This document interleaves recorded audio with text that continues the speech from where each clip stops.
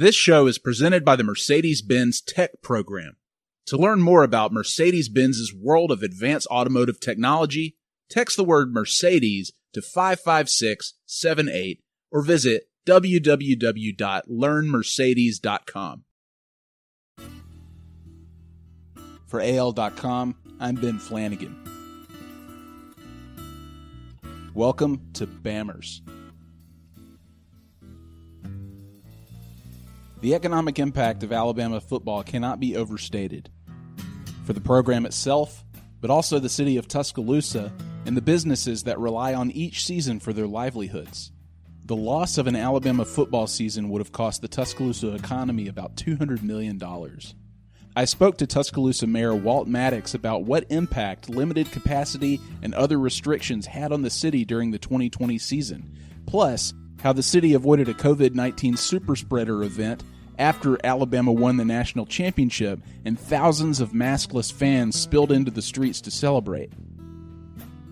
Later, AL.com sports editor John Talty talks about the impact COVID had on the Alabama football program. And then I turn to one of this city's favorite restaurants that only sets up for a few weeks out of the year to serve barbecue nachos on the Strip. The owner of Big Bad Wolves Barbecue talks about what missing an entire season meant to their business.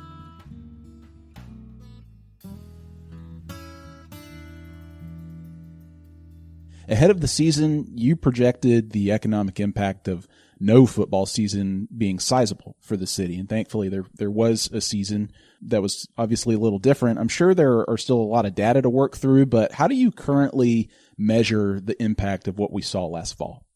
I think for our hoteliers, it borders almost on catastrophic when you look at what they would normally have in room nights versus in a typical football season versus this year. And our revenue collections, lodging tax is considerably down, more than 50% down thus far. And that directly reflects what our hoteliers experience. I would imagine there's some trickle down into then the other service industries that revolve around Alabama football. I think in terms of revenue for the city, it's probably going to result in, $1 million+ of revenue loss, which means you're probably talking, at this point it's too early to say, but I would think it's significant. I'd hate to put a number on it, but tens of millions of dollars of economic loss, if not more, for the hoteliers and restaurants and bars that are in the service industries. Again, bars and restaurants were probably impacted, but not to the degree of what hoteliers experienced. Well, and so people hear that Alabama football is great for Tuscaloosa's economy, but I want to help people understand why that is. There are obvious things like restaurants and hotels that you mentioned and other hospitality businesses making money those days and weeks, but what else makes it so good for the city's economy? Like, what are you looking at each game day, each game week that indicates the impact that it has on the local economy? Well, it's not just 8 days a year or 7 days a year, whether you count, that's if you want to count 8 or not. It really begins on Wednesday and then ends sometime Sunday afternoon. So you're talking about 35 days a year. So a little bit over 1/12 of your calendar is impacted by Alabama football. And so when you lose the ability to host these events in your city, you're talking literally a month of economic activity that's been compromised. And that's what you will ultimately see I think you'll see in our revenue numbers once they're finally collected and we have the final collections in. So there's no doubt that it's going to be a significant economic impact. But the thing get back to control what you can control. It had to be done. Now we have to turn our attention to the recovery from COVID-19. And I think with the vaccine being deployed, this is an opportunity for us to make that happen.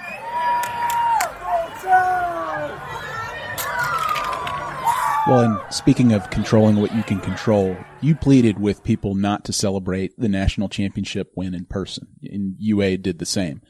People did not listen. The Strip was covered up again in what could have been a major super spreader event. And I'm sure that was a stressful day, knowing that was a potential thing that could happen and even likely outcome. What could the city have done differently maybe to stop that from happening? I don't know of anything we could have done differently to stop it from happening other than the university not having school fall within 36 hours of the game itself. And it's my understanding that they could not move from their end. So we knew it was mission impossible really from the very beginning, but that didn't mean we didn't try. We certainly did direct messaging. Athletics did direct messaging. The university did direct messaging. The city and the university worked, hand in glove on this matter. But at the end of the day, your only option to prevent what happened was to be willing to put your officers in riot gear, be willing to use a continuum of force that would have been very physical in nature. And I don't think those are the images nor the type of response we would want to have in our city. We certainly didn't do that this summer when we had marches regarding the death of George Floyd, and understandably the need for people to express their emotions and fears and concerns. And in this particular case, we had individuals who wanted to express their celebration of Alabama winning a national championship. We estimate over 5,000 people came into the Strip area. The maximum number of people that were in the establishments along the Strip would have been around 900. So to stop that type of humanity moving into one central area, it would have been very, very difficult. And quite frankly, I don't think it would have been practical nor reasonable for us or UAPD or ABC, who was also part of our team, to do that. Again, it's easy to play armchair quarterback. And a lot of times in this position, you have to make the best, worst decision. What happened was certainly something that I wish did not take place. At the same time, I did not want to see us engage in a use of force in such a manner that would have truly it wouldn't have made the situation better, frankly. It would have only made it worse. Well, and to be clear, Tuscaloosa has avoided a spike in connection with that celebration, correct? That's correct. And the university made the very wise decision of going to virtual classes during that 2-week period, which we all had. One of the things that we knew early on is that if we had what we anticipated with the win, first of all, let's get back to just staffing. To prevent 6,000 people from converging on the spot, you're going to minimally need 500 law enforcement officers in riot gear with heavy equipment.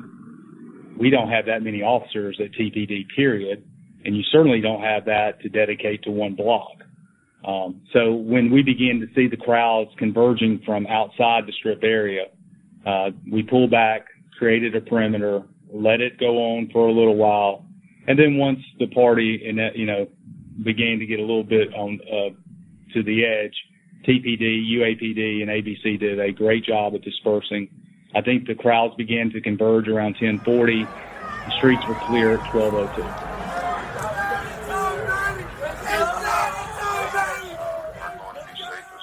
These are very, challenging times. We've never had to deal with anything like this before, at least in my lifetime.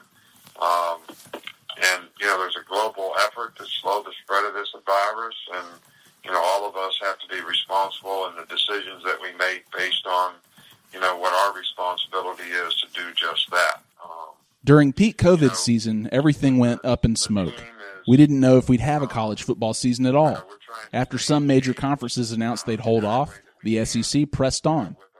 Alabama would play a conference-only schedule, and Bryant-Denny Stadium would reduce capacity to about 20%. My AL.com colleague, John Talty, covered the COVID impact on the SEC extensively, including how Nick Saban and the Alabama program managed to move through a tumultuous season relatively unscathed and win a national championship in the process.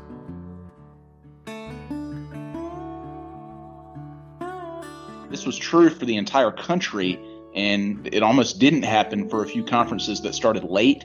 But with Alabama and the SEC, there was a lot of doubt as to whether the season would happen. The SEC stuck it out more so than some of the other conferences, and the season did happen. So COVID was obviously the root of the doubt, but why didn't they think they would be able to pull it off, and how do you think they did manage to?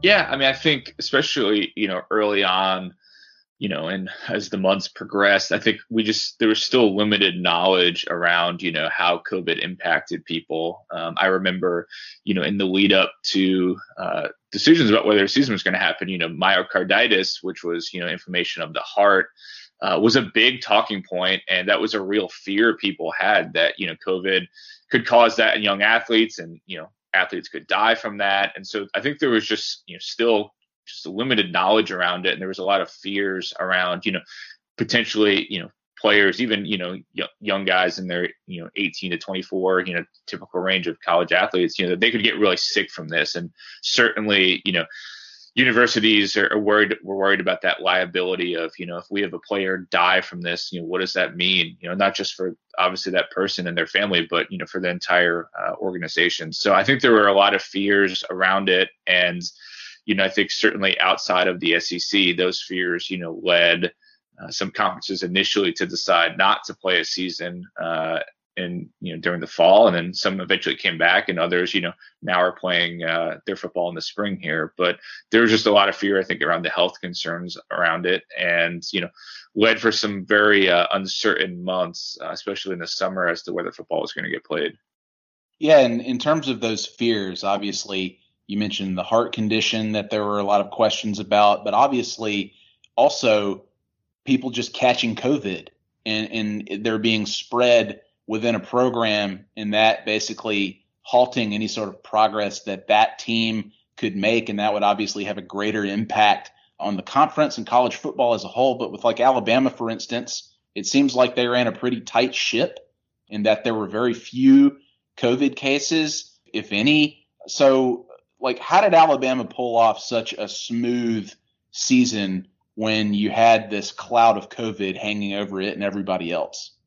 Yeah. So, I mean, they certainly had some guys who tested positive in the summer, which, I don't think there was any intention behind that, but it probably worked out a little bit in their favor, that, if you had to get it, you got it before the season happened.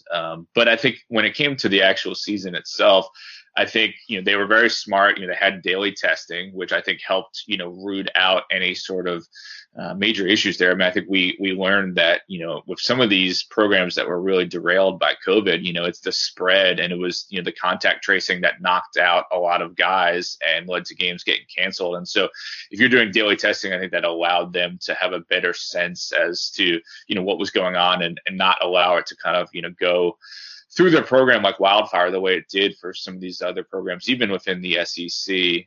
So I think that was a big thing. Certainly they were smart about, trying to enforce a so-called bubble as much as possible. And I think one of the things that really helped Alabama are one, Nick Saban is well known for his attention to detail, well known for his organizational skills. And so I think they had a very good organization in place to try to handle all of these different things. He's kind of well known for kind of thinking about all the possible ramifications of really any decision. And so they had a good plan in place. And I think the fact that the season started out successfully, I think helped them continue on. Whereas some other programs, if you had some early losses, guys start opting out, it gets harder to want to stay in a bubble if you're a college kid and, going through all these restrictions and not being able to do any of the fun stuff that comes with being in college. But if you have, kind of that national championship carrot that you can kind of use to keep guys, staying locked in and motivated, I think that's, very helpful. And certainly, with what Alabama, was playing for and ultimately succeeded in accomplishing, I think that helped, them stay focused and do all the little things they needed to do to try to stay as COVID safe as possible. In terms of people testing positive, Nick Saban himself, he tested positive twice during the season, once before the Georgia game when he was going to face his former assistant Kirby Smart. At home, it turned out to be a false positive. He tested negative.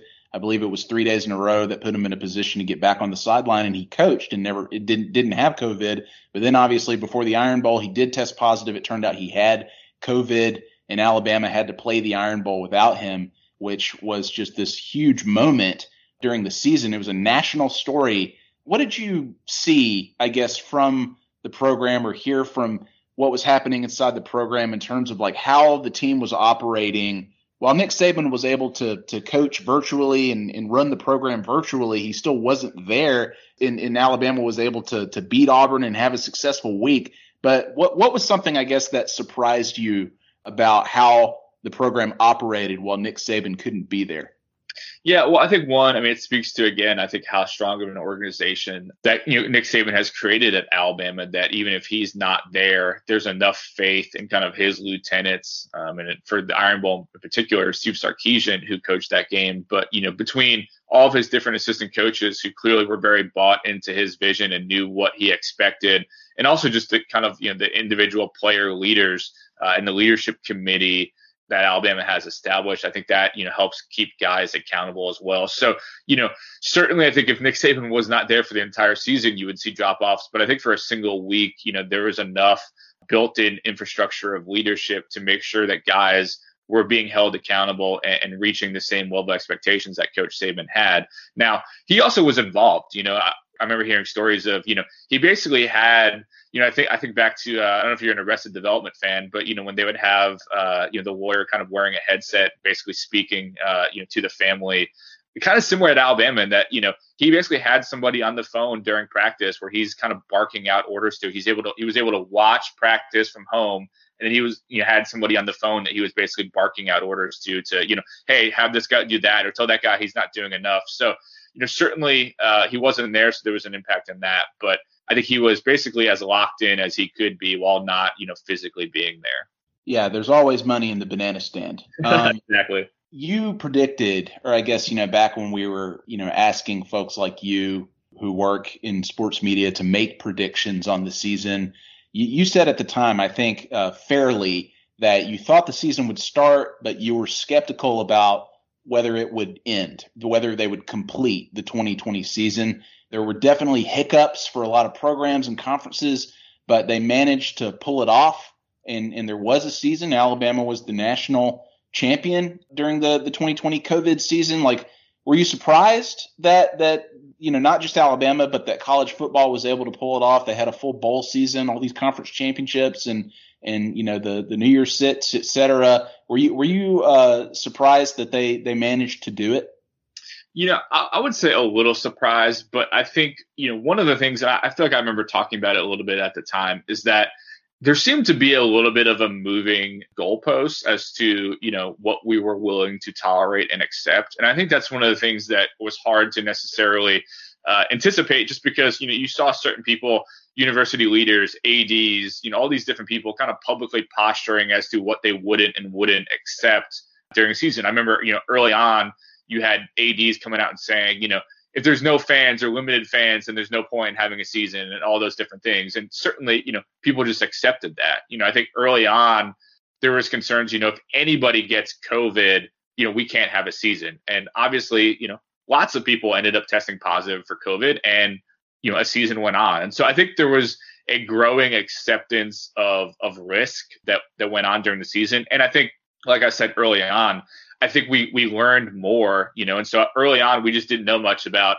some of the different, possible consequences of a positive COVID test. And I think as we got more and more data, I think there was, again, more of that acceptance of, okay, this is not a great thing, and we're still going to take every precaution possible. But based on the odds, our guys are going to be okay, even if they test positive. And so I think you saw university leaders, becoming more okay with some of that potential, liability if anybody were to test positive, because, as we know, from Nick Saban to various different players, quite a few people ended up testing positive during the season, and they were still able to get through to the end. So those are some of the factors. And of course, money was a factor as well, in that there was a lot of money on the line, and there was a pretty big incentive to try to get a season in. Well, that's my last question for you, John, is the financial end of it. What do you gather just in terms of the financial impact that it had on Alabama? And Alabama obviously has a lot of money, but you have to think that having, 20% capacity and having all of these things go away, like, tailgating banned completely, not having as many fans in town to pay for all of the different things that they normally would on each game day in Tuscaloosa. Now they're charging for a day, which they haven't done in certainly in recent memory, if ever, and they expect to have full capacity for the 2021 season. What do you gauge in terms of the financial impact the season had, or the hit that the Alabama program took? And I guess, where do they go from here? Yeah, and I think to start, I mean, you're getting at it. I mean, I know that both you and Michael Casagrande have done a good job of, I think throughout COVID, of kind of getting into some of the Tuscaloosa impact. And certainly, that was a big financial impact, just for the city, not having, kind of all those people in town for the games. I think in some ways we're in wait and see mode, to see what Alabama, when they filed their financial report with the NCAA, which they file at the end of the summer. And, we typically get it, sometimes in January, December, in that range. We'll have a better sense as to what exactly the total kind of financial loss was. I know that Alabama AD Greg Byrne said in a letter to donors at the beginning of the season, they were projecting, approximately a $75 million loss. And so, just on paper, that's a pretty huge number. Like you hit on earlier, Alabama does have money. I think that it helps that, they generate a lot of money through football. The coffers were not completely bare, but, no athletic department in the country was, ever really, even in your worst case scenario, was ever imagining a situation in which you're just going to, randomly lose $75 million off of your projected revenue. So that's putting every athletic department in a bit of a financial bind, but certainly Alabama is included in that. I think charging for a day, which is a new thing, I think is probably one of the steps of trying to, recoup some of that financial loss. And I think certainly the hope is that they will have full stadiums. And I think that there's a hope that there will be a very strong demand, for going to Alabama games this upcoming season, just because a lot of people didn't get to go this past year. So you're hoping that you can do different things like that. I'm sure, basketball having some success doesn't generate near the revenue football does, but, that can help a little bit. And I think more than anything, you're just hoping that you can have a normal year, as much as we can have a normal year of COVID continuing to impact things, because I think that can, really help shore up some of the losses that they've had over the last year. And I'm sure, they've probably asked some people, to help out if they can, donation wise, to try to maybe make up for some of those losses. Stick around for more Bammers. This show is presented by the Mercedes-Benz Tech Program. To learn more about Mercedes-Benz's world of advanced automotive technology, text the word Mercedes to 55678 or visit www.learnmercedes.com. Marsha McKinley is one of the owners and operators of Big Bad Wolves Barbecue. If you're an Alabama fan, you know where to find them. Tucked into the corner of the patio outside the Houndstooth Bar on the Strip in Tuscaloosa, but only on home game weekends. Best known for their barbecue nachos, with or without jalapeno peppers, Big Bad Wolves has been a game day fixture for years, and I can promise you that it was an essential stop for me at least once every season. But COVID meant no barbecue nachos for me or anybody else, and their future on the Strip remains up in the air. I spoke to Marsha McKinley about how she and everyone else at Big Bad Wolves spent the last season, and if we'll see them again in 2021. From August to December, I'm Mama Wolf at Big Bad Wolves Barbecue. When did Big Bad Wolves start, and when did it become a part of, they're in the Houndstooth on game days? Actually, this past year would have been year 22, and 22 didn't happen. So the first year we started was 21 years ago, and we started at the Houndstooth all those many years ago, right in that same spot when it was the old Houndstooth building. And then, as you know, the Houndstooth tore down the building, built a new building, and we were right there with them the whole time. So, yeah, we've just been part of the game day experience for a long time. I just have to think that you do well with the barbecue nachos, and that it's something that y'all depend on 7 weekends out of the year for, part of your income, correct? Yeah, but that's not really the whole purpose behind what we do. We've become family down there. We have a lot of our physical family as well as church family, close friends, people that might need a leg up. We have students that are saving money for school or need to just be around people because they might not do as well if they were not around people during certain activities that go on at ball games. We have kids that need donations to go on mission trips in the summertime. We have a lot of high school kids that work for us, and in exchange for sponsoring their mission trip, we have this gentleman that's in his 90s that comes down there and flips burgers, and he just needs to be with people. It has a lot to do with what goes on within our barbecue stand as much as it has to do with making money. God's blessed us so good that we don't have to have barbecue nachos or Big Bad Wolf to supplement our income to live, but it has become a ministry or a way of life of sorts for us to help a lot of people, and we're able to help a lot of people by being there and by being family with a lot of people that we wouldn't normally get to interact with. And it's a lot more to us than just a barbecue business. When did you learn last year that you weren't going to be able to set up for those 7 weekends like you normally would every single year? When did it start to dawn on you that it wasn't going to happen? Well, we kept keeping our thoughts open about it. Are we going to be able to do this? But it was really, we start working, getting prepared the first end of July.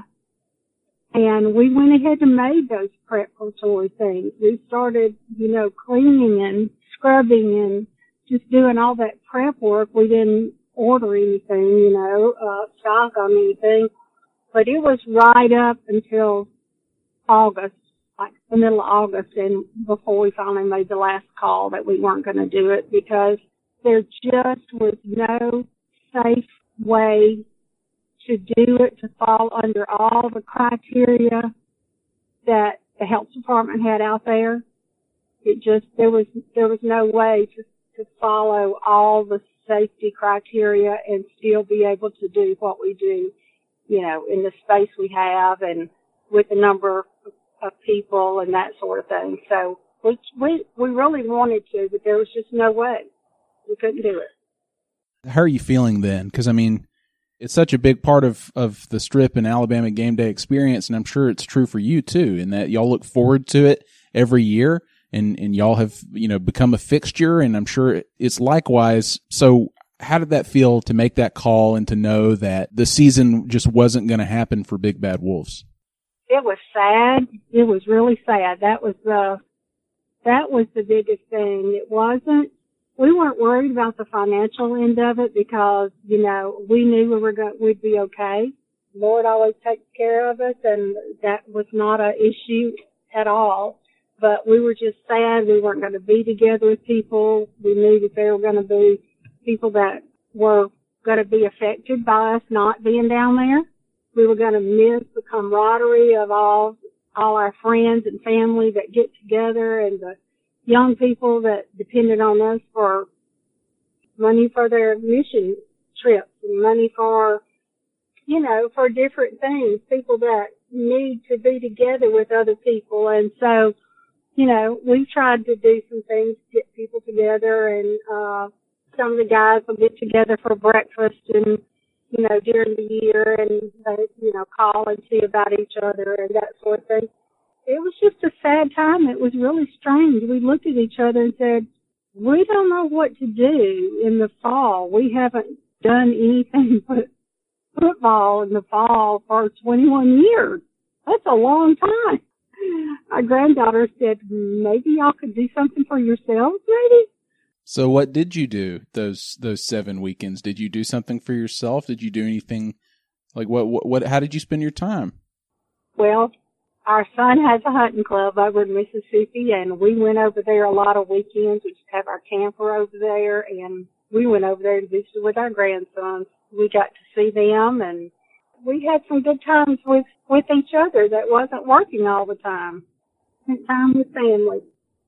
You mentioned all of these things like mission trips and really kind of the social aspect of y'all being there and the service aspect of y'all being there. What kind of impact do you think that had this past season? We've heard from a lot of fans. Where are you? We know we're so sorry you're not there. Are you coming back next year? I mean, we have heard from so many fans. We might be wearing a T-shirt in another state somewhere, or a hat, or something comes up and the name comes out there, and they're like, "Oh, the best barbecue." My son was in Atlanta recently and was talking with this lady, and she said, "Oh, Tuscaloosa, I had the best barbecue I've had in my life." And it was Tuscaloosa on the game day. And he said, "What'd you have?" And she said, "Barbecue nachos." And so he questioned her, and she said, "It was at Big Bad Wolves. It's right there, close to the stadium." And then she said, "For the first time in forever we went, they weren't there." And then he said, "That's my mom and dad's place, you know." We know, how it's impacted, and local radio station, did a call-in show about, so sad that, Big Bad Wolves was not there this year, and so on and so forth. So, we know it's a big impact on, because we were there way before food trucks and all that kind of thing. That begs the question. I mean, you mentioned it just a second ago. Will Big Bad Wolves be back for the 2021 season? Let's put it this way. We want very badly to be back this season. What does it mean to you personally, Alabama football in the season? Like when fall rolls around and you guys are gearing up to get ready to serve what y'all do and bring the tradition that y'all bring, what kind of special meaning, I guess, does that have to you personally? I feel like we've built something that means a lot to a lot of people. I think we have a really good reputation with people. We try our best to be a bright spot down there, a good, wholesome place for families. And, we'll see people that we haven't seen in years that'll come visit us and visit the people that work for us, and students from years through the years that'll meet us and see each other, and it's like just a happy reunions going on all around us, and it's just such a joyful place. And when you're only open 7 weekends, 7 times a year, it's like everybody's so excited to be there and have their nachos again, and everybody's in the ball game spirit, and it's just a happy place to be. It's not like being at work. It's not like drudgery. It's not like, oh my goodness, we're going to do this again on Saturday. No, it's 7 weekends. It's happy. And I think we've built that atmosphere, and we try to be as just nice and kind to everyone, and make not only Alabama fans, but everybody that comes to our tent from other schools and other places in the country. We welcome them in. We make them feel like they're at home as well. And we just want to be that really nice, welcoming spot to students, to alumni, to families, and everything. And I'm just proud of what we've done through all these years. I don't know how many more years we'll go with it, but we'd really like to one day either sell or leave on our own terms and not have to leave because of something like this,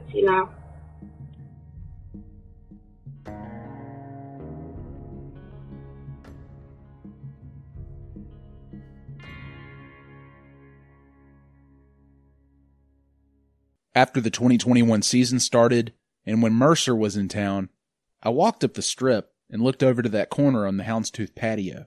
But there wasn't any line, no nachos, no sandwiches, no Mama Wolf. Big Bad Wolves wasn't there. So I called Marcia McKinley the next week. She said the pandemic and the price of meat would sideline the pop-up restaurant for a second straight season, and that the price of pork had skyrocketed beyond what they normally paid, meaning they'd have to charge customers inflated prices to turn a profit. But Mama Wolf said they hope to be back in 2022. Thanks to Mayor Walt Maddox, John Talty, and Marcia McKinley. Join us as we continue our deep dive into Alabama football's fascinating fan culture on Bammers. Bammers is produced for AL.com by me, Ben Flanagan. You can find all episodes and other bonus content wherever you get your podcasts or on AL.com. If you like the show, please rate us and write a review. Thank you for listening.